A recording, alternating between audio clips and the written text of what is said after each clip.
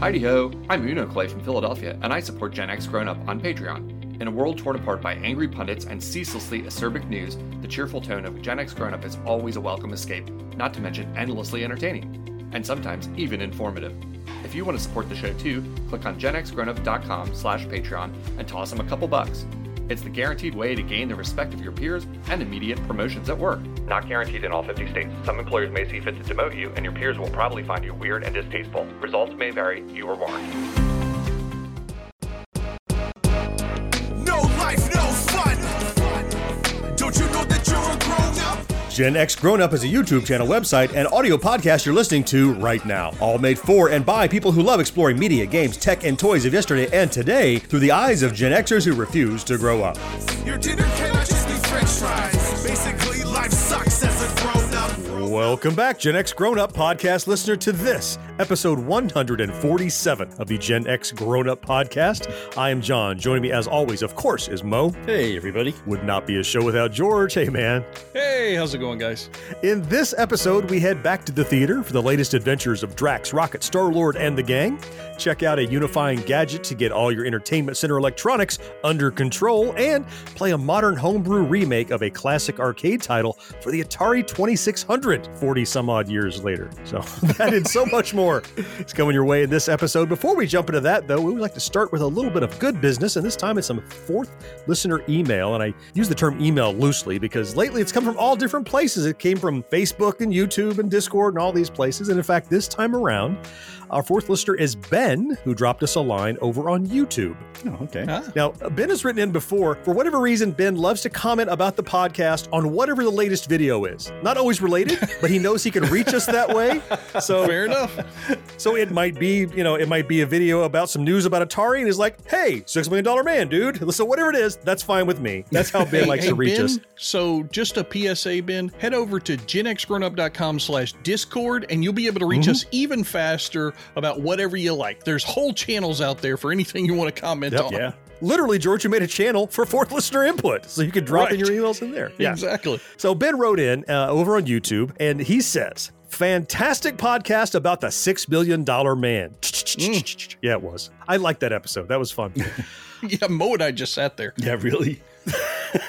Maybe that's why I liked it? No, it was the topic. It was the topic. Ben goes on to say, John likes to talk. Nah.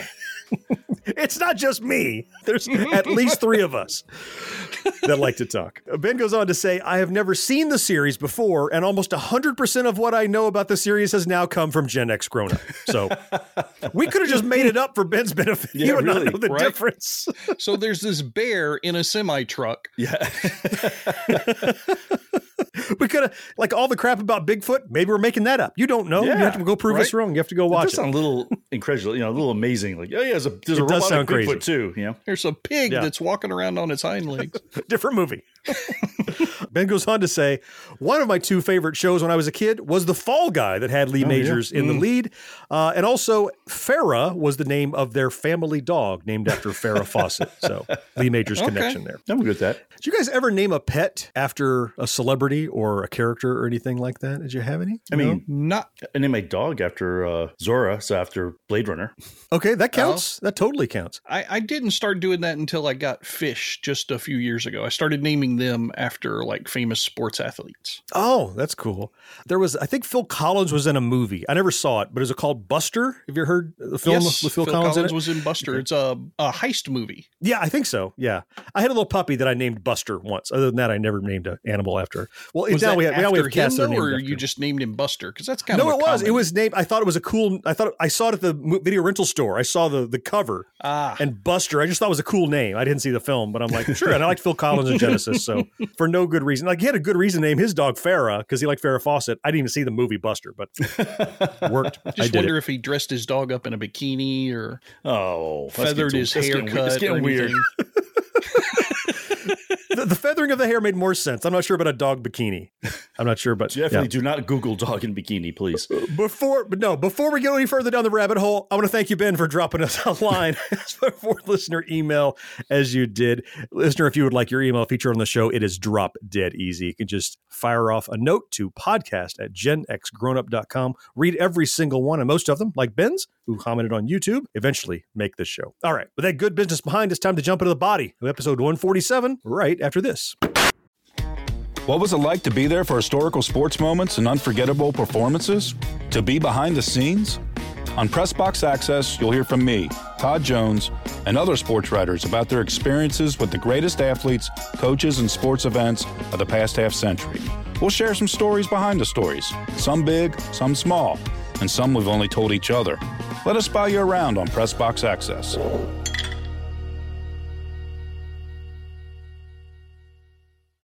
Be sure to subscribe to or follow Gen X Grown Up wherever you listen.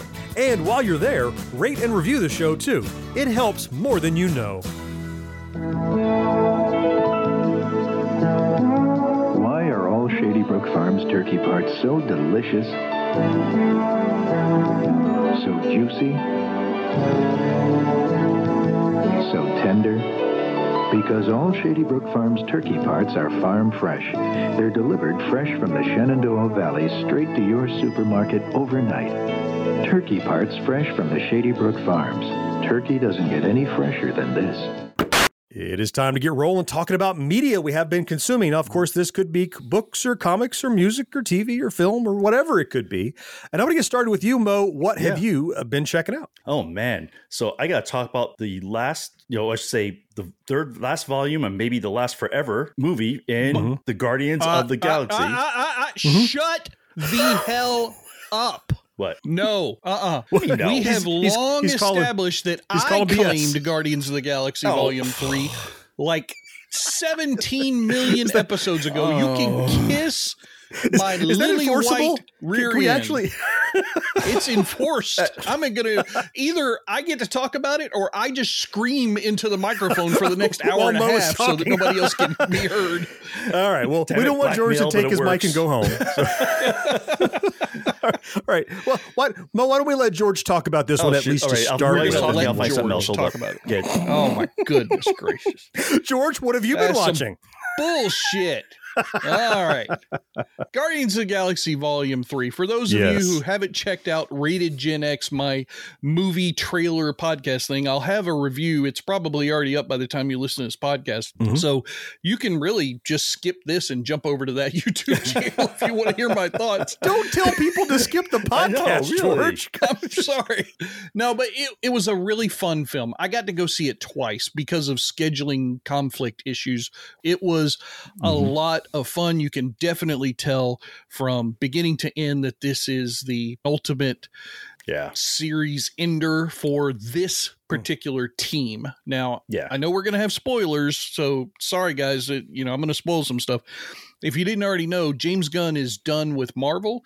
He's over in DC now. He's basically going to become their Kevin Feige, and he is blowing that universe up and starting from scratch. Like there's like only one movie of the DC movies that's even going to count toward his whole new DC film universe. Yeah, he's basically wiping the slate clean. Part of that is also finishing up what he was doing with Marvel. Now, you guys probably remember he got fired between Volume 2 and Volume 3. Right. There's a little bit of bitterness there, I think. His stars had to, go out on social media and say, we're not making the film unless James Gunn is involved. His brother is Kraglin and also the stand-in for Rocket and Groot on the set. Good, solid film, though. They started off by letting you know it's definitely an ending because the Marvel logo is all Guardians quotes I noticed video, that. Yeah. Right? They only do that when something's at an end, like when Stan Lee passed away and Chadwick Boseman. Only do that whenever it's the end of a thing. Interesting. Great tie-ins. Now, John, I think right before the movie, I was trying to talk you into watching the Guardians Christmas special. The Christmas thing, right. I did. So you did get to watch it. Did you watch it before the film and notice the different tie-ins there? I did. Yeah. I did too. I noticed a couple. John told me that as well, so I watched it before I saw the movie. Good advice. Yeah. They were so funny. I mean, there's a band that's in that Christmas special. The real life band is called the Old 97s. For anybody who wants to go listen to their stuff, they've got a really good sound and a lot of fun. They're good. Yeah. And yeah. Matter of fact, that song that Kevin Bacon sings with them at the end of the Christmas special, that's actually one of their original pieces long before they ever got involved with Marvel. So anyway, there's a lot of those tie-ins, not just to the Christmas special with the Old 97 singer, but also to Volume 1. There's a scene where they're all playing poker at one point, and you get to see Howard the Duck and the Broker at the poker table. I saw Volume him. 1. Yeah. But I think, for me, what is probably apparent to everyone, this is not a Guardians of the Galaxy Peter Quill film. No. This is a Guardians of the Galaxy Rocket Raccoon film. Yeah, like an origin film almost, sort of. Yeah, I mean, we get to go back and find out all the stuff he's always refused to talk about, right? All the experimentation. Yeah, none of your business. Some truly heartbreaking stuff. Geez. No wonder he didn't talk about it, though. Yeah. Ew. I mean, so the High Evolutionary was a mad scientist of the millionth degree.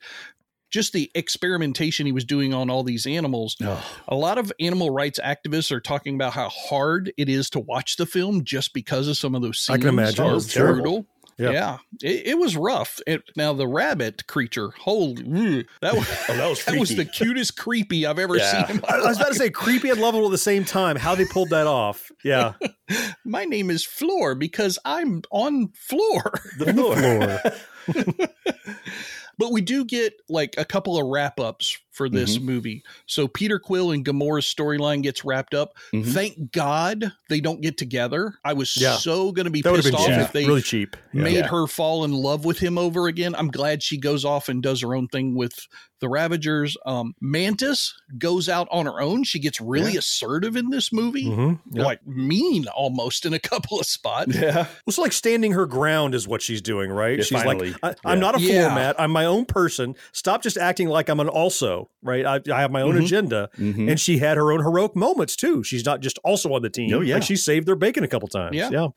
Drax, he shows a lot more heart in this film, more so than he was able to in the past. And, you know, you get the whole thing, you were born to be a father at the end. Oh my God. Yeah. Nebula has some really fun moments, but I don't know that her character grows a lot. But I think arguably the worst character in the film, if you've got to pick a bad moment, it's got to be Adam Warlock. That was a total waste of a storyline. It kind of felt shoehorned in. Yeah, he was a pretty major comic book guy too. I mean, more like probably my 70s, 80s. He was a big comic book person, but it was just sort of like, he's superpowered. Whatever. Yeah, I mean, he was essentially a teenager doing what his mother told him, and his mother was telling him, be a bounty hunter because your stepfather over here wants you to go get the raccoon. Yeah. That's pretty much what his storyline was for the film. And Will Poulter, the guy who plays Adam Warlock, is a tremendous actor. We've seen him in a lot of different things. We Are the Millers. He was in the Maze Runner films. He's really good. And I feel like it was kind of wasted. It wasn't what we got teased in Volume 2. He's the son from We Are the Millers, isn't he? Yeah. I could not nail that. I'm like, I looked at the whole time. I'm like, where did I see him? Yeah, exactly. That's right. I mean, he's also in like every British period piece movie or TV show. He's probably in it at some point. I mean, he wraps it up by being the Heart of Gold character. He adopts the little alien dog thing, and then he ends up as a hobo on Nowhere toward the end of the film. But it was just kind of a waste. Mo, to your point, we probably should have seen Adam Warlock like 4 years ago in his own standalone thing, so he could have been included in Avengers Endgame, because in the books, he's the mastermind of taking the gauntlet away from Thanos in the Infinity Gauntlet series. Because he had the soul gem at one point. Yes. Yeah. I think they've got an opportunity to do something with him. They didn't start off well, in my opinion. But overall, I give the movie 4 tokens out of 5 at this point. I think the only other thing I really didn't like were those stupid, god-awful costumes on Counter-Earth of those aliens. It looked like James Gunn and all the other people on the set said, okay, we've got all these amazing special effects. We've got this blubberous organic suit around Nathan Fillion on this crazy space station, and we've got all this other stuff going on. oh shit, we're out of money. Somebody run down to Halloween Costumes or Less or Party City and grab a bunch of costumes to put in the film on Counter Earth. That's what it felt like. Yeah. I mean, I know there was supposed to be like organic technology, like they grow all that, supposedly. But yeah, it looked weird. It just looked odd. Yeah. I mean, that panda pushing that lawnmower, Jesus Christ, that was awful. Yeah. Although I have to say, Nathan Fillion, he had some great lines in this thing, though. Woo! Oh, he was a great insert. Yeah. Like when the guy's like, oh, this is the boss's nephew. And he's like, oh, I got one of those too. And he's just talking about the guy. he kept just looking at him and giving those pauses once in a while, just looking over his shoulder like, you fucking idiot. Yeah. Oddly enough, he's a tie-in himself. He was in the first Volume 1 film. Oh, I didn't know that. Yeah, so he's the alien in the prison that Groot sticks his root fingers up his nose whenever he's going to attack. Yeah. I didn't know that. Huh. Peter Quill. Yeah, that's Nathan Fillion. This one kind of felt I don't know how to say this. It was the most Marvel of the movies and the least Guardians of the Galaxy of the movies. And I don't necessarily mean that in a bad way, but Guardians of the Galaxy, especially when it started, it was its own thing out there doing its own stuff. Mm-hmm. And the second one pretty much was more of that. There was a little bit of tie-in with the rest of Marvel, but not a lot. And this one felt like, this is the required chapter in the Marvel book. It felt much more wedged into the Marvel mold, if you will. Right. It doesn't make for a bad movie. It takes some of the steam out of the Guardians-iness of it, if you will. It wasn't as madcap. It was a little more grounded and centered and serving the next chapter of Marvel, I felt, as they were rounding it out. Yeah, I mean, you can definitely tell this is a Phase 5 ending storyline, right? Mm-hmm. Yeah. I don't think we're going to see Guardians again until at least 7, if we're lucky. I don't think we'll see them at all in the rest of Phase 5 or Phase 6. The only thing we might see is some of the Guardians who have gone off on their own. At the end of this film, there's a line where it says the legendary Star-Lord will return. So I think we're going to see him in some of the stuff that's coming up with Kang the Conqueror, whatnot. We might get a Disney Plus series out of the new Guardians lineup that we saw in that end credit scene. That could be cute. Yeah, I agree with pretty much everything you guys said. I mean, I enjoyed the movie. It was a good movie. If I saw it again, I'd be happy to see it again. But to your point, John, it was the most emotional by far of the two other movies. And I mean, I really liked the fact that Gamora did not get back together. To me, that was actually the most mature. She's a different person. Yeah, it's like the most mature, like realistic, mature, what would happen, in that situation thing. Because she's a completely different person. Like she has no life experience with this guy, But let me tell you, the rocket stuff though, anytime they showed any of that, it was just like his first word was hurts. Yeah. And I was like, oh my God. Yeah. I said, I know there are people crying in this theater right now.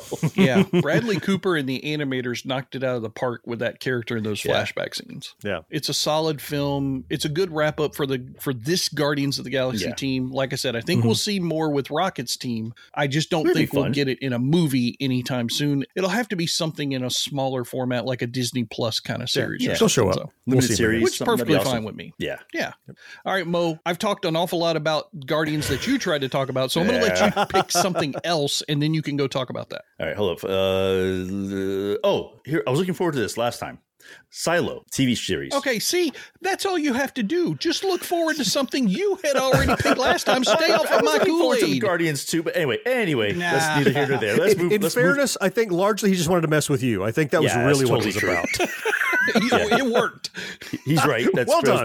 That was pretty much my only purpose in that. But anyway, no, Silo. So it's a series that is based on books called Wool. Science fiction books. Okay. And it was where basically when I told you that like people live in this giant silo. It has like hundreds of levels. Oh, the levels. Right. Yeah, You talked about this. And they have these views that they could see like the outside world, and it's like this desolate, just gray, ashy. Well, like camera views though, not real views, windows. Yes, they're camera views. Oh, okay. They dropped the first 2 episodes, and it could be weekly after that. The first 2 episodes, holy crap, it was good. Oh my God, it was so good. What made it so good? It's unbelievably good television. Yeah. Oh yeah. It's got some great people. Rashida Jones, from Parks and Rec and stuff. She's in it. Okay. Amazing cast. Just really great people. Great writing. Having read the books, and I kind of know what the twist is going to be. Oh, okay. Right. So you read the books. Gotcha. Yeah, I read the books, so I kind of know what the twist is. And in a way, knowing what the twist is like worse for me because I'm like, you know it's coming. You know what we're leading up to. You know, I don't know when, but when it comes, it's going to be I don't want to look. I don't want to look. It's going to hit the train. So I haven't read the books, but to me, the twist was possibly given away extremely early in episode 1. It seems rather obvious. So maybe I'm wrong. That's kind of what I'm hoping, that it twists something even worse than I think they're pointing us towards. You could be wrong. I'll just say that much. I think I know where you're going with it. I think it's maybe a 50-50 chance you have it wrong. So the whole first episode, it's like, you know, they live in this quote unquote free society. They elect a mayor and all that stuff, you know, but there's a group of people that feel like, okay, we're being manipulated. Are people actually, is it really fair? You know, are things really fair? And there's one law, one rule that they cannot be broken. If you say, I want to go outside, that's it. You're sent outside. They say that. Yeah, you're sent outside, but I'm like, okay, you're not breaking the rule. If they send you outside, that was your request. You just said, I want to leave, and they let you leave. But you can't change your mind. That's the thing. Well, but if you're at the point where you want to leave, I don't think you're changing your mind in that society. It's like you don't go through security and talk about a bomb. Dude, not cool. Yeah, not cool. Yeah, exactly. We're going to take it seriously. They put the people like these environmental suits, and the thing is that they give them a piece of wool. That's kind of where the thing comes from. That they go out there, and their job, since they go out there, they have to clean the cameras off, the lenses. Well, they tell them they have to, but they say they're asked to do that. Yeah, once you leave the society, you're no longer bound by our rules, so you don't have to. We'd like you don't have to if you have some spare time. Yeah, but the thing is that everybody does, and so that's also part of it. They're like, why does everybody do this? You know, like, do they know something? I mean, it's so good. I'm looking forward to the third episode. I think it's just dropped as recording this, and I just can't wait to watch it. I think you're leaving out one major plot point, though, Mo, that might grab anybody else's attention who doesn't. So this society has evolved over hundreds of years, John. Yeah. So much so that they don't remember any of their history, because supposedly when there was a revolution where people were fed up with living there and wanted to leave, those revolutionaries supposedly deleted all of the historical documents that they could use to figure out why they're in this silo, what's really going on outside, how all that happened. So in theory, nobody inside the silo knows why they're there or what's going on outside. They just have to accept it. And that's what brings up some of the psychological craziness in a lot of the What am I missing out on? I don't know. Is this better to be in here? You have no idea. That's the challenge, right? Yeah. Exactly. And he said, and there's reports everywhere showing the outside too. Like you can't, every common room, there's a window showing the outside. I mean, this is done so well. Like I said, I'm so happy because it was a really good book. And as I was reading, I'm like, oh, this would be a great series. Yeah. It feels very much like an allegory for governmental crowd control. I didn't even care about it, but now I'm super wanting to watch it because I didn't know it was going to be something great like that. So it sounds fascinating the way you describe it. It's really, really good. Remember, the TV reviewers are like gushing over it too. Yeah. They're like some of the best TV they've seen all these seasons. So yeah, definitely catch it, Silo. Now, John, you have something I really want to watch, so I'm really interested to hear what you have to say about this. I was looking forward to this last time. And I will say I am enjoying this for reasons different than what I was looking forward to it for. So ponder that a bit. Okay. So we're talking about Muppets Mayhem. So this is a Disney Plus limited series. It's just a 10 episode. I don't think it's going to be a renewed thing. I'm not suspecting. I could be wrong. And the idea is that it is a Muppets show, but it's centered on the Electric Mayhem, the house band for the Muppet Show. Those 7 or 8 different characters, and even before this, I didn't even know all their names. Like I knew Dr. Teeth, and I knew Animal, and I knew Janice, the girl. But now I've learned there's Lips and there's Zoot, and I knew everybody now because I've seen all these different characters. So the thing that I was appreciating and looking forward to about it was, oh wow, a Muppet series that's not bless Kermit and Miss Piggy. Fantastic characters, but every series, every movie is a love story between Kermit and Miss Piggy. Yeah. With all the same, you got Rolf and you got Gonzo and you all the same characters you see every single time in a new situation to save the something, save the farm, save the theater, save the whatever. It's just, it's the same thing over New and York. over. Yeah. Yeah. This one, though, follows the Electric Mayhem. They have had this storied career. And effectively, ever since the end of the Muppet Show, they've been on tour for decades. That's awesome. So they have a record of the longest tour ever on record. They're just going around the world playing. That's cool. And they all live together in this Partridge Family love van, basically, running the world. They don't have any other attachments. Nice. And turns out they have never recorded an album. Okay. Because they've been on tour the whole time. With? No, but what are they playing when they're on tour? It's their songs. They just never cut an album with it. You have to see it live. They never recorded an album. How do people know their song? That's the whole point From the of a Muppet tour Show. is people want to go Muppets. see you play your... The Electric Mayhem. Everyone knows Okay, that. they're Come Muppets. on. All right. The Mayhem's tour is just about playing and whoever shows up and they love it. And so there's this beleaguered little record company that's about to go under, and they find while they're shredding documents that, oh no, like 30 years ago, we gave them an advance for an album they never recorded. So let's go find them, get them to cut the album to save our record label. Whoa. Earlier you said you were tired of the save our this, save our that. This is a save our thing. It's just with a different Muppet group. The story is not about that. That was the motivation to go get them to cut the album. The story is about the Electric Mayhem. The reason people want them to cut an album is because somebody wants to save their own bacon. This is not the Muppets. The Muppets don't care about the record label.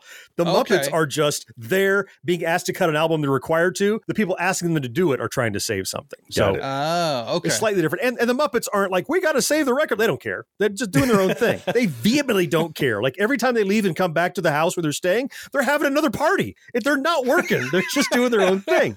Nice. Okay. So I was looking forward to this because it's Muppets, because, I love puppets and the Muppets in particular, and because I knew it was not just another retread of the same thing. And the first episode, it was just what I was expecting. A little extra Disney slapped on there. Everybody's a little too pretty. Everybody's a little too polite, right? It's very Disney, but it was fun. I enjoyed it. I'm like, all right, let's give the second one a try. The second episode was like, we're doing something. Like there's some heart. There isn't just look, haha, it's Muppets, and aren't they doing something funny? Slapstick kind of thing. We're growing these characters and we're learning about the characters. By the end of episode 3, I cried. Powerful stuff is going on. You learn the background of these characters you've basically known but not known for 40 plus years. You're learning, like, where did Animal come from? How do these people get together? Why are they doing what they do? And make no mistake, this is an Animal show. He is the star of this show. Nobody else is close. He has all the best lines, all the best character development, which is great because he was always my favorite member of the band. Please tell me that Animal gets to hot dose Janice. Just like straight up kills her with a speedball. What? I haven't seen that happen yet. Why would you want that to happen? You said they were doing stuff. I want to see some crazy shit. Whoa, that took a dark turn. It's still on Disney Plus. I don't know why you'd want that, but I don't think it happens. You might want to call George's wife. Tell me here, it wouldn't John. rock your Muppet world, though, if one of them, like, killed off another one somehow. An animal giving drugs to one of the other Muppets seems very feasible. That would be frightening. Because it's Disney, there's implied kind of like this whole band is a band of stoners, right? They're all kind of, hey, man, whatever, right? Drugs. But because it's Disney Plus, they're really putting that on the back burner, sort of. Like at one point, they're like, anybody smell that? They're like, yeah, smells like inspiration. But they don't talk about what it is. So they're kind of drug washing it. I got you. Right. Drug wash. That's good. And then later, they all need to go on this big acid trip of realization. But they do that by accidentally eating expired marshmallows around a campfire. Oh, come on, Disney. I know. I know. Muppets, though. Yeah. I mean, come on. It's for kids. It is Muppets. But let me tell you, I've now watched half of this season, 5 episodes down. I only have 5 left to go. It keeps getting better. There's emotional stuff in it. Like I said, there's character development. It started out as a kind of a mockumentary with, you see a lot of celebrities talking about the band, but really it turns into a kind of a multi-camera shoot about the adventure of this band finding their groove and figuring out how to like come to terms with, attachment to things they've avoided their whole life, now doing it as they make this album. Some of the trailer kind of gave me a feel to something you just mentioned, that it felt like it was a Muppets version of Spinal Tap, and maybe it's gotten extended into a longer story than Spinal Tap was. They even have the one little scene where don't they like one of their amps goes to like 11.5 or something 11 and a like half, that? yeah, right. Yeah. A Spinal Tap mockumentary thing is sprinkled into it, but that's not the overall tone of the entire series. Yeah, it's not full mockumentary, even though there's plenty of homage, plenty of celebrity cameos. I've seen Weird Al Yankovic. I've seen Cheech Marin and Tommy Chong. I've seen Lil Nas X shows up. He says, drugs. I know. Again, it's implied. It's all in there. Yeah. So it's so good. If you were thinking about seeing it, but you're like, yeah, I don't want to see another little Muppet show. It's brand new, but feels familiar. And it is so much better than I thought it was going to be. I love it. I love it. I'm probably going to finish it this weekend. I don't think I can wait. It's a really good show. So if you're thinking about it, Mo, don't wait. Go watch it. Okay. I'll definitely check it out. I'm Allison Holland, host of the Kennedy Dynasty podcast. Equipped with a microphone and a long-term fascination of the Kennedy family, I am joined by an incredible cast of experts, friends, and guests to take you on a fun, relaxed, yet informative journey through history and pop culture. From book references to fashion to philanthropy to our modern expectations of the presidency itself, you'll see that there is so much more to Kennedy than just JFK or conspiracy theories. Join me for the Kennedy Dynasty podcast. You're listening to Gen X Grown Up. But if you have a friend who's not yet listening, why not? Tell them about us. They'll thank you later. Marge felt safe. The fridge was filled with canned fruit drinks. Then, the invasion of the canned creatures. Only vans of cans will stop their thirst. Honey, you need this. New Kool-Aid Cool Shots Liquid Concentrate. 1 squirt makes the glass. This makes almost as much as 6 big cans for about half the price. Relax. The best part is they love to make it themselves. New Kool-Aid Cool Shots now in a canned drink section near you. Can you afford to be without it? Let's kick off this Tekken Toys with George. Since I slighted you on the old media thing, I apologize for that. Nice. I'm gonna let you get the first word in here on this segment. Okay, well, you've successfully repaired the relationship, sir. That's nice. As I mentioned earlier, I am doing a new channel for us, Rated Gen X. It's over on YouTube. It's a subsidiary channel of Gen X Grown Up, and it's all about movies and TV shows and trailers and things like that. Mm-hmm. But one of the things that has come out of that in the tech area has been my need to start editing my own stuff. So John traditionally does 95% of the editing that you guys hear or see when it comes from Gen X Grown Up. And that's because that's in his background. He was, a TV director and producer and editor and what the hell ever WCTV needed for 20 plus years. So Mo and I try to learn from him and try to learn on our own as well. Power Director is a video editing tool that's fun, but not necessarily simple. It has a price tag to it. It's got one of those Office 365 subscription models going with it.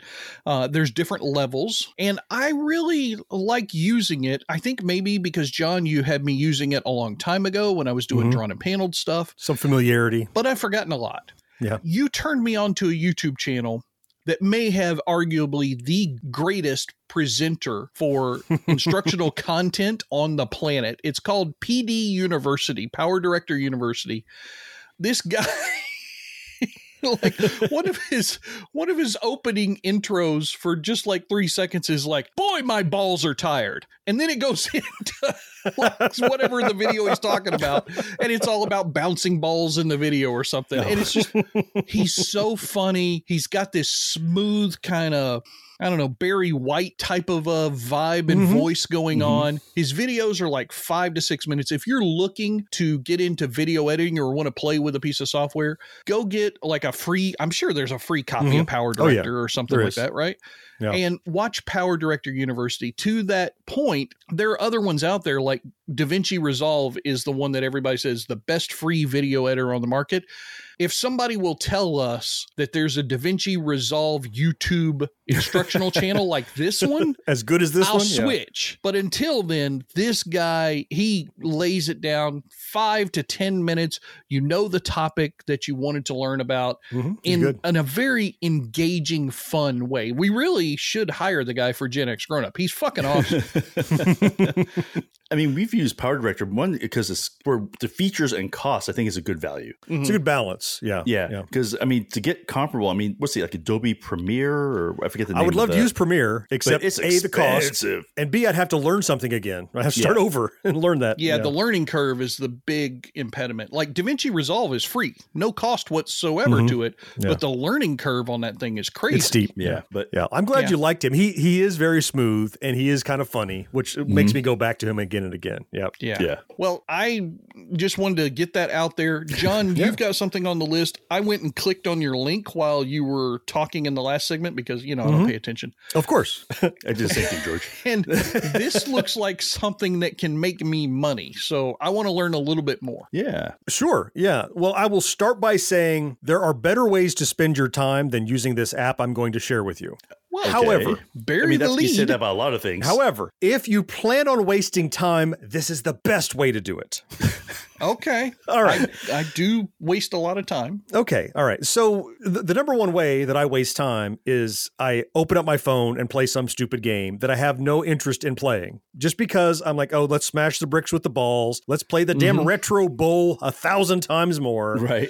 Let's do my Sudoku puzzle every the same 20 crap minutes. Over and over and over again. Yeah. And so I started by looking around and go, let's find another different kind of game because I'm tired of the same thing. So keep in mind, this is the tech and toy segment, not the game segment, right? So I'm getting there because I'm always out playing mobile games and doing this. This came up, I forget how it was an ad or whatever it came up. And it's not the only thing of its type, but it's the one I'm using. It's called Rewarded Play. So this is an app that will reward you for your time spent doing things in game apps that they would like you to play. So I'm sure there's some kind of arrangement like advertising. If you have an app, you say, hey, Rewarded Play, I want you to get more recognition for me. So can you help me out? But it's almost like a watchdog and a babysitter. You have to allow it to see what you're doing on your phone because it's monitoring that you accomplish certain things. So it might say, hey, go and download this game and play it for 5 minutes and come back and you'll have earned 1,000 points. Go to this game you already downloaded and get past the first village or defeat the first enemy. Like it knows, it's almost like achievements unlocked. It's like certain things it wants you to do in the game. And for each one of them, they're going to award you some points. And all of that, I could talk about all the details there, and you play it 3 days in a row, you get 5,000 points, whatever. The point is, the points can be spent on Amazon gift cards. Oh. So by playing games that you didn't even know existed and just doing the certain things in them, you earn points to give you real money in the real world. Now, it's only Amazon gift cards, no other way to pay out. But if you're going to waste time already, again, there's better ways to make money, but if you're just going to do nothing anyhow, you can do this to earn Amazon as you do it. So this is a phone app, right? It is. And it's currently only Android, I think, at the moment. Yeah. Okay. Yeah. So I'm sorry. Apple people might be out. Yeah, that's right. I'll stop paying attention now. So again, I don't really pay attention while you guys are talking. I went ahead and installed this through the Google Play website on my phone. But I was looking, you made a point just now to say it's only Amazon, but their graphic shows Amazon, Best Buy, Target, Walmart. I don't know. Maybe you can redeem other cards or maybe only on specific things, but... Oh, possibly. I thought it was just Amazon, but it could be more. But it's not cash for sure. You can't get cash out. Yeah, no, it just says earn gift cards, and it's got like 4 or 5 gift cards. Oh, okay. Even better. Listed. So you play the game, you do the thing.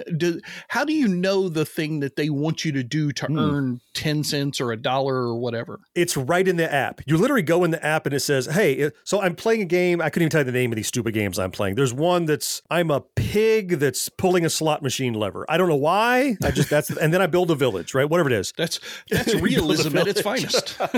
I'm a pig pulling a slot machine handle. And building a village. So in the Rewarded Play app, it says, go to pig slot machine game and make it to village number 2. Okay. And then you say click here and it launches the app for you. Like it'll get you right into it. I was going to ask, do you launch the game from it? Okay. Yeah, you don't have to, but you can. It's convenient. And you pop in there and you do whatever. And sometimes even pops up like an achievement, like ding, you've done the thing. Now, not always, but eventually it will. But once you know you've done it, you come back to the app and it goes, oh, success, you've done that thing. It's very much, it's kind of like achievements or rewards that you would get playing playing games on consoles, but what you're getting are points toward gift cards. So how much do you have to play to get a substantial gift card? Yeah, I think it's a good question. So the base is a $5 gift card that you're going to get. And I think it costs, 45,000 points or whatever. Okay. I've played with this for about a day and a half, and I need about probably, if I go and waste some time today, I'll be done. So every 2 or 3 days, you could probably make a $5 gift card if you spend time on this app, right? So now it does take time. Some of them are play the game 15 minutes. Like that's one of the requirements. And I'm like, I don't want to do that. Right. But other things you can do, and you can choose to do what you want. The one caveat I will say is be careful picking a game. Make sure it's a game you're at least interested in, because I made the mistake of just clicking on the first one to try it. And it's some giant Final Fantasy inspired sword and sorcery full resolution. Right. I'm like, something you really don't care about. I just want a pig and a slot machine. I want to connect gems together. I'm going to do something silly. So watch out what you pick, because there are a lot of them to choose from. Look, every day I go out with my wife, sit on the back porch, and we just kind of play on our phones and chat about our day. And now I do that earning Amazon gift cards while I'm doing it. So it's really cool. It feels like a better reward version than Upside. You guys use Upside all the time because I think you have a lot of gas stations in your area that use Upside. But for a lot of us, Upside barely uses any of the stations in our area. And so I never really earn anything on that fucking app. But this one, doesn't matter where I'm at. I'm just playing a game on my phone as long as I have my device. That's a fun way to earn rewards. Yeah, it is. Yeah. And it has that little achievement thing like, I accomplished this goal. And the goal actually affects your real life. You get some money. So that's why I like it. Okay. So there are others to check out, but I'm playing this one right now. So far, so good. You might want to check it out and see what you think about it. All right. Mo, what about you? What do you got for tech today? So I actually have a piece of tech. So you guys, I don't know if you guys use these, but back in the day when we had to control like 50 devices at one time to watch a movie, your surround sound and your TV and your Roku, whatever, DVD player, DVD player. Well, I used to get the Harmony remotes from Logitech. Yep. John got me turned on to those 15 years ago. And I literally had this last one had to be at least 7 years. I mean, I've had it forever and it's worked. I just unplugged the one I had like a year ago. Oh, yeah. Because of the new TV we got. Yeah. And they work well. I mean, like I said, no real complaints. So the one I have though, like I said, it's getting old. I think the battery is starting to not hold a charge very well and, stuff like that. And so I went online because I was going to buy, I'm going to get another Harmony remote. Well, Harmony product line is discontinued. Logitech is no longer making them. They don't make them anymore. Not making them anymore. So I was like, well, that sucks. It really sucks. You go to Amazon, they're still selling them for full price. So if you're looking to buy one, so if you go to Amazon and find these Harmony remotes, and some of them are like $400, they're discontinued. You should not pay that much money for these. Wow. I wonder if they're still continuing that software ecosystem that was a part of the generation I got the last time I bought one. Because of the battery, they got out of sync somehow, and I had to hook it up to my computer to fix it, and I had to hunt to find the software. It is there, but you kind of have to dig a little bit to get to the right one. But it is there. They didn't like totally get rid of it. So I was like, okay, no more Harmony. So I went looking for a new remote type, and I saw one that was rated pretty high by some critics. It's called SofaBaton. I like the name. SofaBaton. Good name, right? Like you pass it off. They're all over. You see them on Amazon is pushing the crap out of these things. They're like a sponsored product or whatever it is. So I bought the U2 universal remote because, I got to control multiple devices. And it came in and, it works. Let me say that right off the bat. Setup is super easy. Matter of fact, you set it up with your phone because it'll connect to the remote through Bluetooth and just transfer all your settings over, which is cool. Okay. Matter of fact, when I was setting it up and I forgot the model number for my TV. So it says, okay, it's a Samsung. It says point the remote to the TV. And then from my phone, it said power on. Hit it on my phone and it made the remote send the signal and said, did your TV come on? Nope. Went to the next one. Try again. So then it was able to very interactively find the right stuff. I was able to hook up, like I have a sound bar and, I have a Fire Stick in there. So I was able to hook all those up too without any problem. One of the things I don't like about it though, is that while I was able to if it's on TV, I was able to, and John, what's the word for it, John, when you control a different device? Oh, the punch through. Punch through. That's right. Because my volume, I wanted to control the sound bar, not the TV volume. Right. Yeah. That's pretty standard. So I was able to go through it and actually change that, which I was like, okay, great. But then I was like, all my arrow keys and stuff, I said, okay, that should be the Fire Stick. Yeah, that's what I want. I couldn't find a way to punch through with those. So you actually have to switch devices depending on what you want to control. Oh, and you don't really want to do that. Right? You want to always be able to control what you want without having to punch around and find menus. That's why you don't want 5 remotes in the first place, so you don't have to go flipping around. Yeah, exactly. And also, it's not like I'm going to use these arrow keys for anything else anyway. I'm only going to use it if I'm on the Fire Stick navigating the menus. I'm not going to use it for my TV at all. TV comes on and that's it. I control everything through my Fire Stick after that. So that's a kind of a little bit of they make it super easy to change devices. It's not like it's hard to do. It has a little roll bar, so you actually roll it up or down to switch devices. So it's not like super hard or anything, but it's just annoying. What can I say? Price wise though, they're just way, way cheaper than the stuff if I was to get a similar stuff that was Logitech, the old Harmony stuff, because this remote was $60, which you could not get a Harmony remote for less than $99, I think. No, they're $100 when they every had. day. Yeah. Right. Yeah.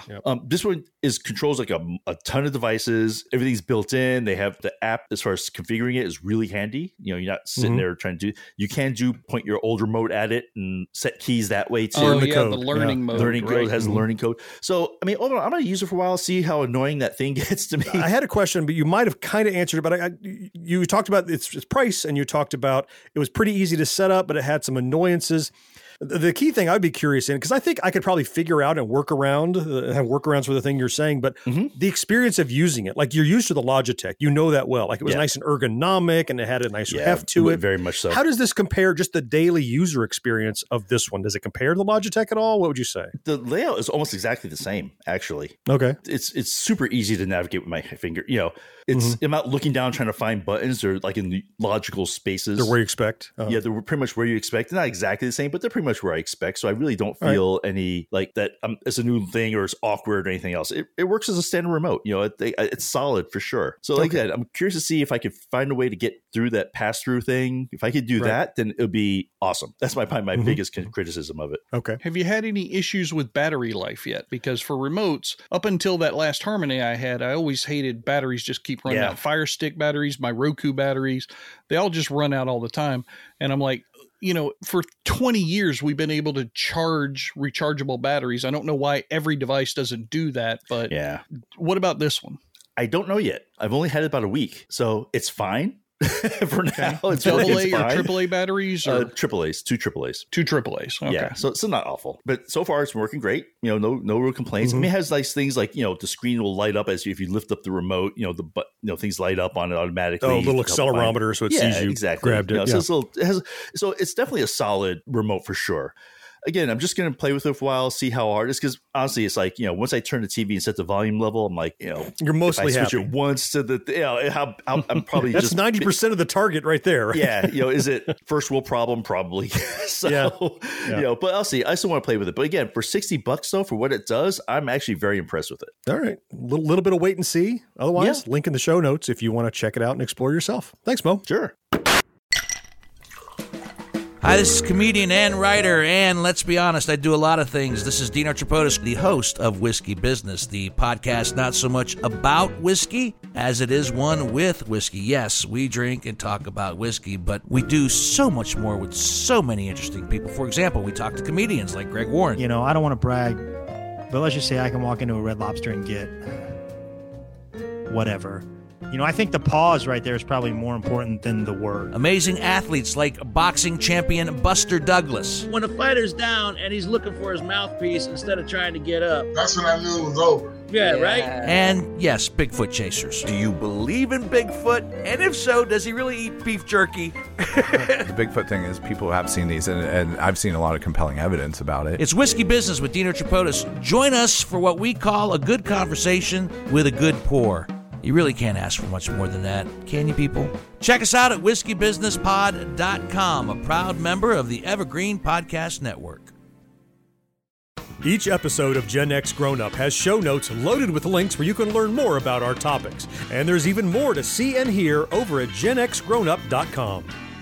On Memorial Day, the annual showdown between Pepsi and Coke Classic begins. Pepsi.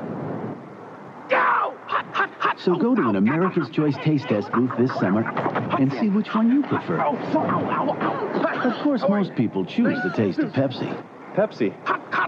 Which means the most challenging part of this challenge is getting to the booth. Let your taste decide. Pepsi. America's choice. This one. You picked Pepsi. Pepsi, huh? This is the main event of the podcast. For the 3 in attendance locally and the millions listening around the world. Ladies and gentlemen, it's time! We have been talking a very, very long time, so let's get through this game segment as quickly as possible. Bo, start talking, then stop talking so we can get on to the rest of the game segment. Oh my God, pressure. All right. So no, I just have to say, usually the game segment is the most important segment of the show, but now it's the let's get this thing over with segment of the show. He obviously has something to do, so he's planned to be. I mean, I don't know what the edit's going to come out like, but we're an hour into this recording and we haven't even gotten to this segment yet. Yeah, that's true. Okay, so fix it in post. I want to talk about the game Jedi Survivor. It's the latest Electronic Arts version. Oh, okay. That I wish I could play. Well, you can. Is it out? End of that segment. Next to John. Moving on. I mean, I didn't buy it because the damn game is $70. What? It's $69.99 for the base version. Oh, okay. I was about to say it's probably a premium, but it's not the premium one. This is the base version. The premium version is like $90. Well, there's reasons why. Oh, I'm sure. But I mean, that's the thing is like, I mean, I've paid $50 for a first day game that I'm really looking forward to, like Assassin's Creed or something like that came out, I'd definitely pay it. $70, let me tell you. Well, they're like $59 now, aren't they? Yeah, that's what I was going to say. Now, AAA's day one are $59.99, so they're $60. So you're paying only $10 more on this one. And that $10, I guarantee, is Star Wars Disney tax. Yeah, probably. You're probably right. But something about $70 for a computer game just hits me like I'm going to wait. Yeah. Even though I really want to play this game, I'm going to wait. That's what $60 does for me. Yeah, like $60 did that for me. Like I know for a long time, $49.99 was the standard AAA launch price. Then it went up to $60, and I'm like, nope, bullshit on that because I didn't want to pay $50 back then. Yeah, right. I sure as hell don't want to pay $60. Kiss my ass on $70. I'll just wait for Humble Bundle because in like 3 years, when I get through like 4 of the games in my catalog, that thing will be on there for like a $20 bundle or something. Yeah, you're not kidding. Wasn't the previous Jedi game that was under this whole Disney universe Star Wars thing, and it was still $59. Yeah, it was a while ago. I wonder if I've seen a lot of promotion on this one. Like there was a lot of Mark Hamill doing commercials for this one. Yeah, but I mean, you got to figure that's baked in. Advertising costs are baked in. I wonder why this is this the new normal 70, or is this one, or is this one just an anomaly? We'll find out, right? Yeah. What's the next big titles that are going to release? We'll start to see if we start seeing $69.99. You know, people like my sons, they don't even flinch at $59.99. Wow. They're used to those price points because that's what they grew up with. Yeah. Ugh, yeah. They play them enough to get that money out of it, right? I have a finite amount of time to play a game. So if I paid more than $5 for it, I feel like I'm wasting my money because when will I ever play it? Yeah. But yeah, and the things I was also looking through reviews of it, the early reviews, and apparently it has a lot of bugs still, and people are complaining about stuff. Which, hey, if you're going to charge that much money, it should work. Well, but we've been saying that for 30 years. I know. The price point is not the thing that makes us feel like the game should work.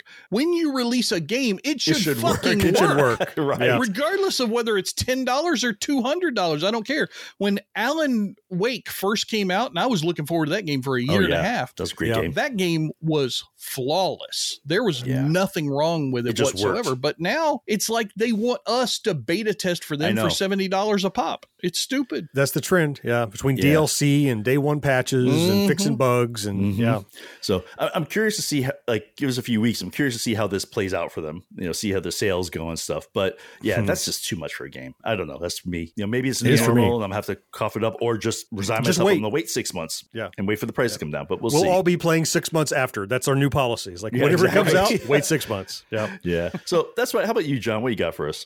I have an Atari 2600 game. And you might think that's an old game, or you might think it's another one of these long lost prototypes, but it's not. It is a homebrew. Now, I did a video on this, and Mo, I'm going to give you the link to throw down in the show notes to take a look at the video, because I will describe it briefly, but I will not do it justice. So there's one of my favorite arcade games that's not super well known, but I love it, and I discovered it, and every time I see it, I really like it, called Zookeeper. Oh, yeah. That's great. That's a nutty game. Holy cow. Yeah, it's really interesting. If you've never played it, you are a zookeeper, not surprisingly. And it's a zoo where all these animals are trying to escape the walls, and you run around the perimeter of the wall, increasing the wall while they chew at it and try to get out. And the goal is to finish the level with all animals inside, as many as you can to score. It's a really fast-paced game. There's a million things moving on the screen at once. There's all these flashing numbers and things, and you're moving in 4 or 5 directions.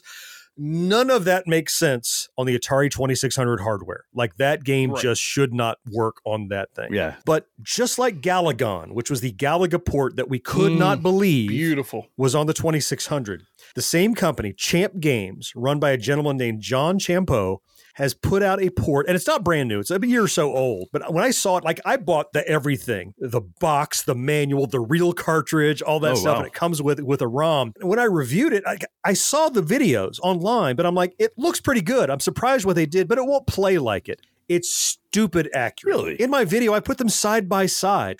Things like when you pick something up that happens in real arcade games, the score appears right where you picked it up. Like, you eat a cherry and this says 100 or says 500 or whatever, right? Wow. You eat a ghost and it says 600, whatever. There's no 600, but you know what I'm saying. Things like that, that's there. The score is flashing. That's there. The guy runs out on screen like an opening animation.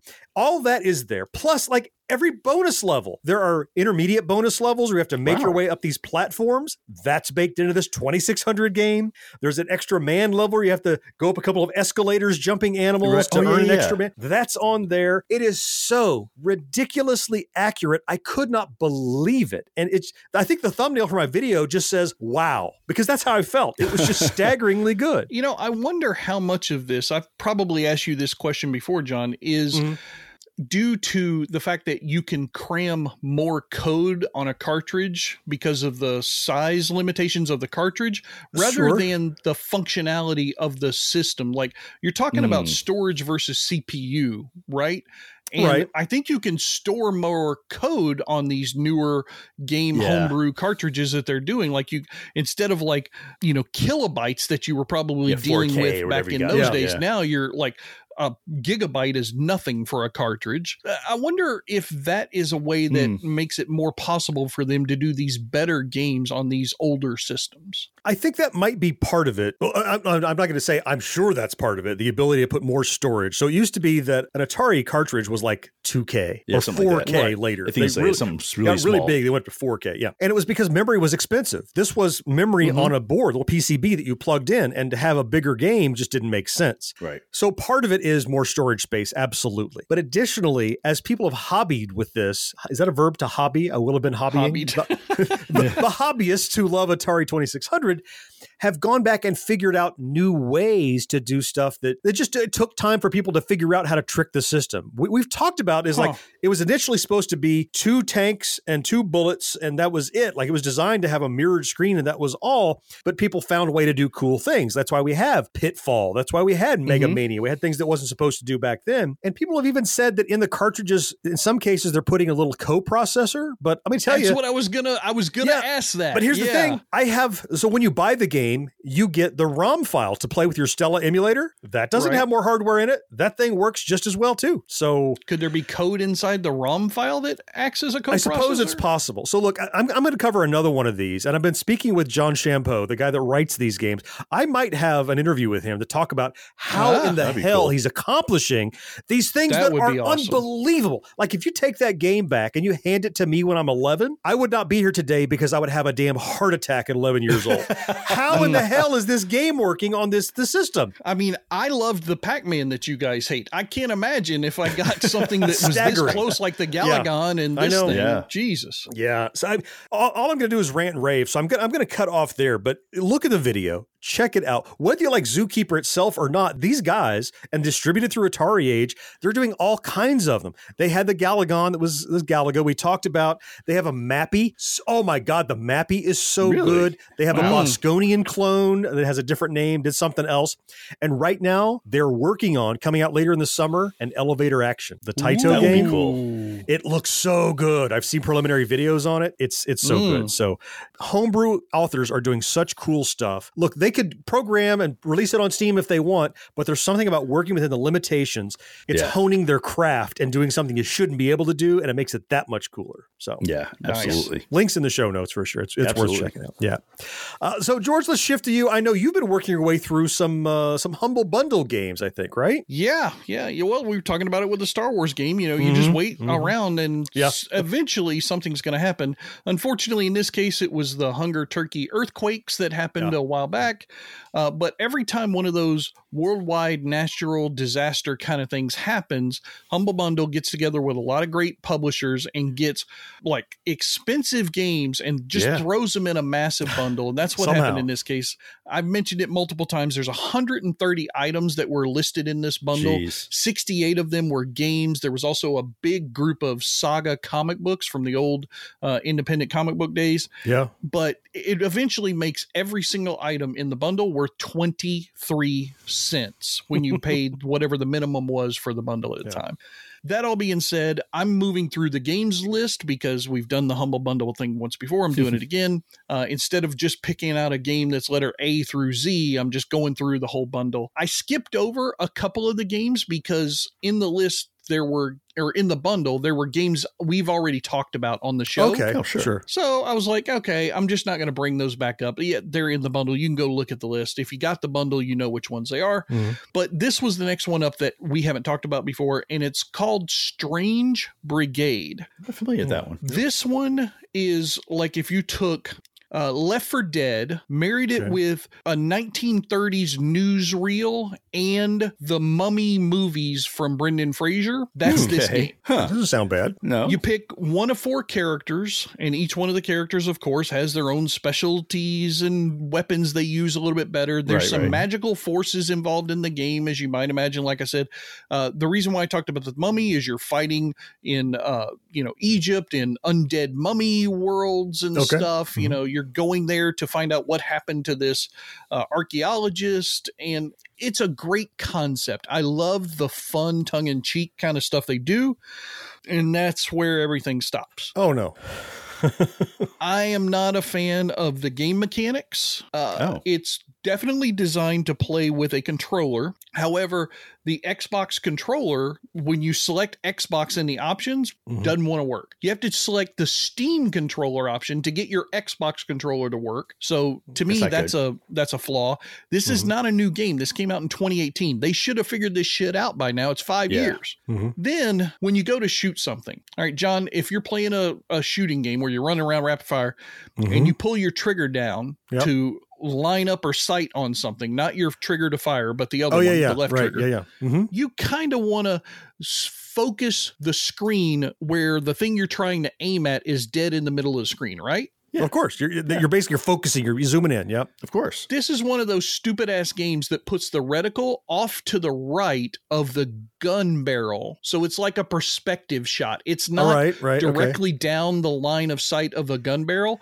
You're still in third person and it's off to one side or the other. But wait, so when you zoom in, it doesn't correct that? It doesn't bring the gun center and zoom in on your eye? No. It only does that on one gun, which is, of course, the sniper rifle. Yeah. Every other weapon that you use, and by the way, you have to pull that left trigger to be able to fire your gun. You can't just fire on the go with the right trigger. You have to pull that one to equip the gun into your hand. Seems like, I see the weird mechanic. On top of that, the motion controls are super twitchy and touchy. So like you have to be very careful with your thumbs as far as like if you pull your thumb hard to the right or left because something action is happening really fast, your guy just spins around faster than the Tasmanian devil. It is it's way overcompensated. Now, maybe there's some things in the options that I can go and fix and tone that stuff down a little bit, but I shouldn't have to do that out of the gate.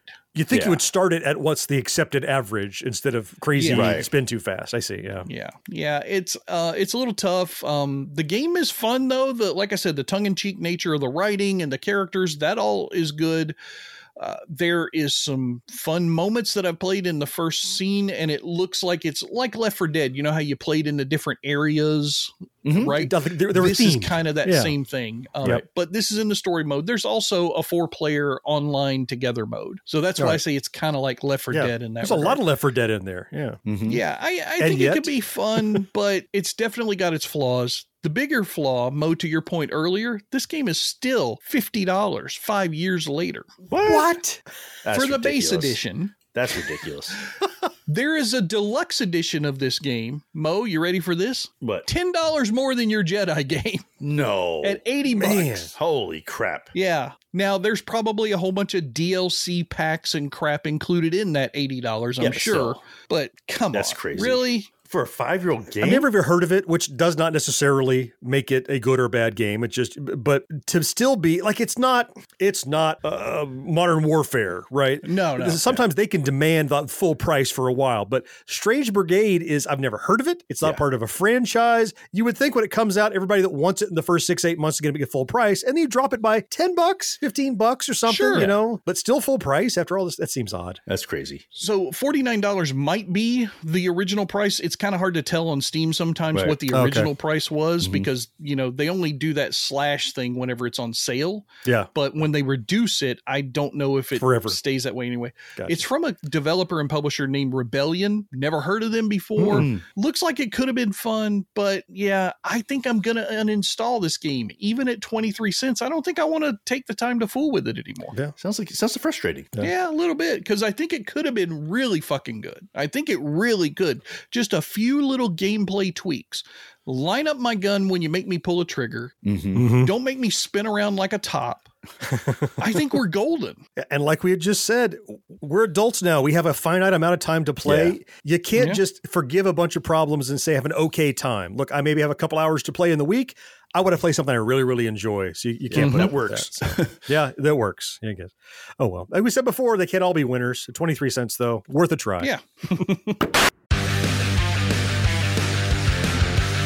Pit Pass Moto, sponsored by Moto America, is the show that keeps you up to speed on the latest in motorcycling and brings the biggest names in motorcycle racing right to you. From candid interviews with the top names in racing to providing insights into the trends and trendsetters driving the motorcycle industry, we have you covered.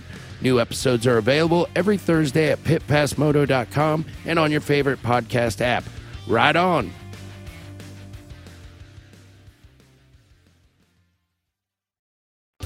If you're a die-hard Gen X grown-up, you can pledge your support by clicking join on YouTube or by becoming a patron at genxgrownup.com/Patreon. Tone up your body with exercise. Tone up your skin with tone. I'm toning up from my head to my toes. I'm toning up, now my skin's gonna glow. I'm toning up, looking good. I'm toning up. Tone, the skincare bar with cocoa butter. It cleans, moisturizes, and conditions for healthy-looking skin. I'm toning up, now my skin's gonna glow. Tone up with Tone, now in cream color. All righty, as we round out the show, we always like to take just a few moments here toward the end of the show to talk about the things we're either looking at right now or looking forward to between now and the next time we get together. And I'd like to start with you, George, and find out what you have on the horizon. Yeah, well, first thing that I have on the horizon is getting better with Power Director. That's becoming essential with what I'm trying to do on YouTube to follow in your footsteps. Next thing, Spider-Man Across the Spider-Verse. This is the second film in the animated stuff that they did before. That is coming out on June the 2nd. Oh, so wow. Definitely looking forward to that. It's up there on the horizon. But the thing that's my guilty pleasure that I'm the most looking forward to, I'm going to get a lot of shit for this. I'm looking forward to Fast X, the 10th film in the Fast and the Furious franchise. At some point, aren't they going to get too old to do these? Well, I mean, are they already there? I'll say that I think they're probably going to run out of bad guys for Dom Toretto to go up against, because they always want a guy who's as big and muscular and bulky as he is. Now they hit Jason Momoa. I don't know who's left at this point. Where are you going to go? Do they kill them all at the end? Is that what happens? They can't come back? They've killed half these characters like 5 or 6 times, and they just bring them back. They do it in a retrospective way, and then they say, oh no, he really wasn't dead. That was, misdirection. Blah, blah. I mean, who knows? But they're fun, they're mindless, and they're all about family. They are that. I'm looking forward to that. John, what about you? Oh, yeah, absolutely. So just released today. I don't know when I'm going to get to play it because my daughter and my wife will be controlling these Switches in the near future, but the new Legend of Zelda game just came out, Tears of the Kingdom.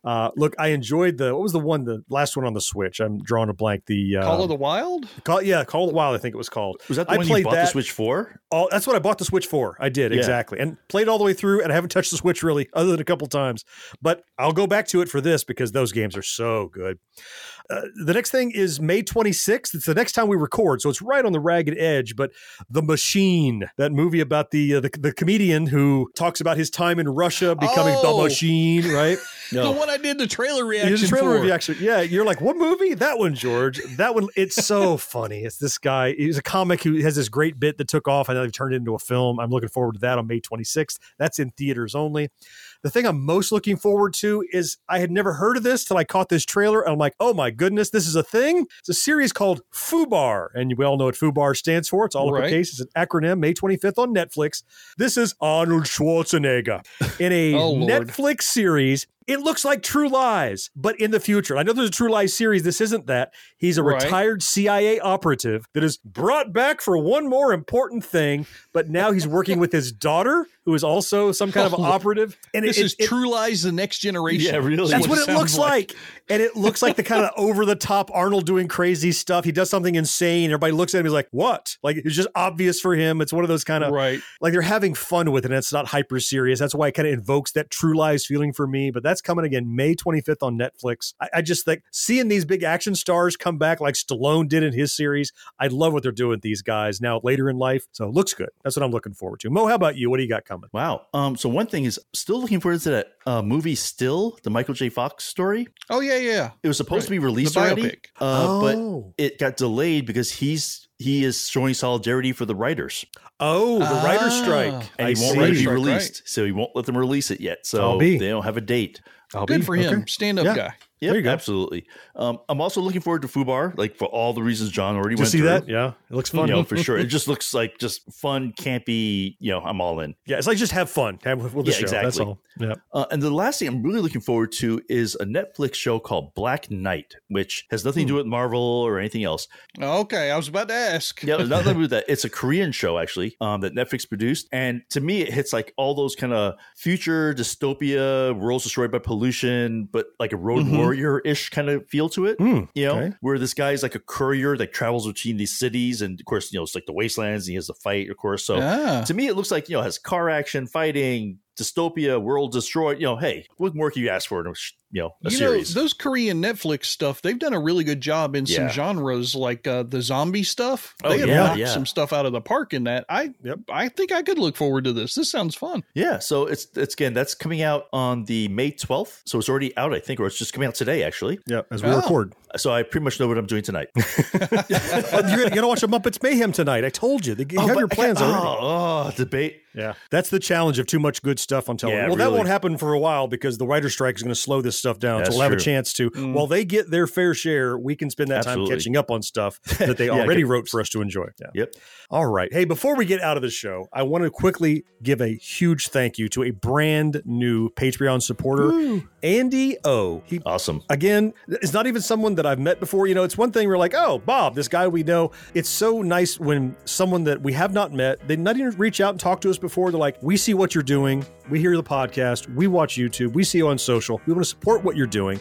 Andy headed over to genxgrownup.com/Patreon and threw his hat in the ring. He's like, I would like to contribute and support financially just a little bit every month to make sure we can continue to do what we do. So Andy, thank you so much to you and to all of the patrons. We're just always humbled by your generosity and your willingness to support us. So again, genxgrownup.com/Patreon, become a part of that amazing roster of individuals to support us. Thank you so much.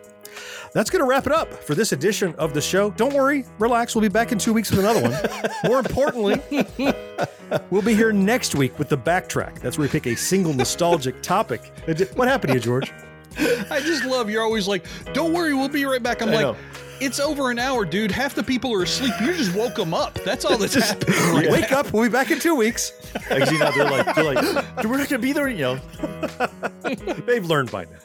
Next week, though, is our Backtrack. That's where we pick a single nostalgic thing and dig in deep. And this time around, we're going back to the radio. We are talking about the Billboard 100 top tracks from the year 1983, 40 years ago.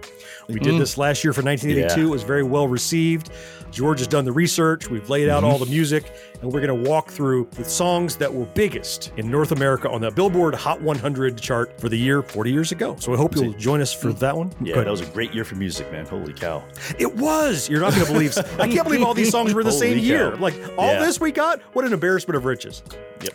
Be sure you're here for that one. Until then, I am John. George, thank you so much for being here, man. Yes, sir. Mo, you know I appreciate you. Always fun, man. Fourth listener, it is you, though, we all appreciate most of all, and we can't wait to talk to you again next time. Bye-bye. See you guys. Take care, everybody.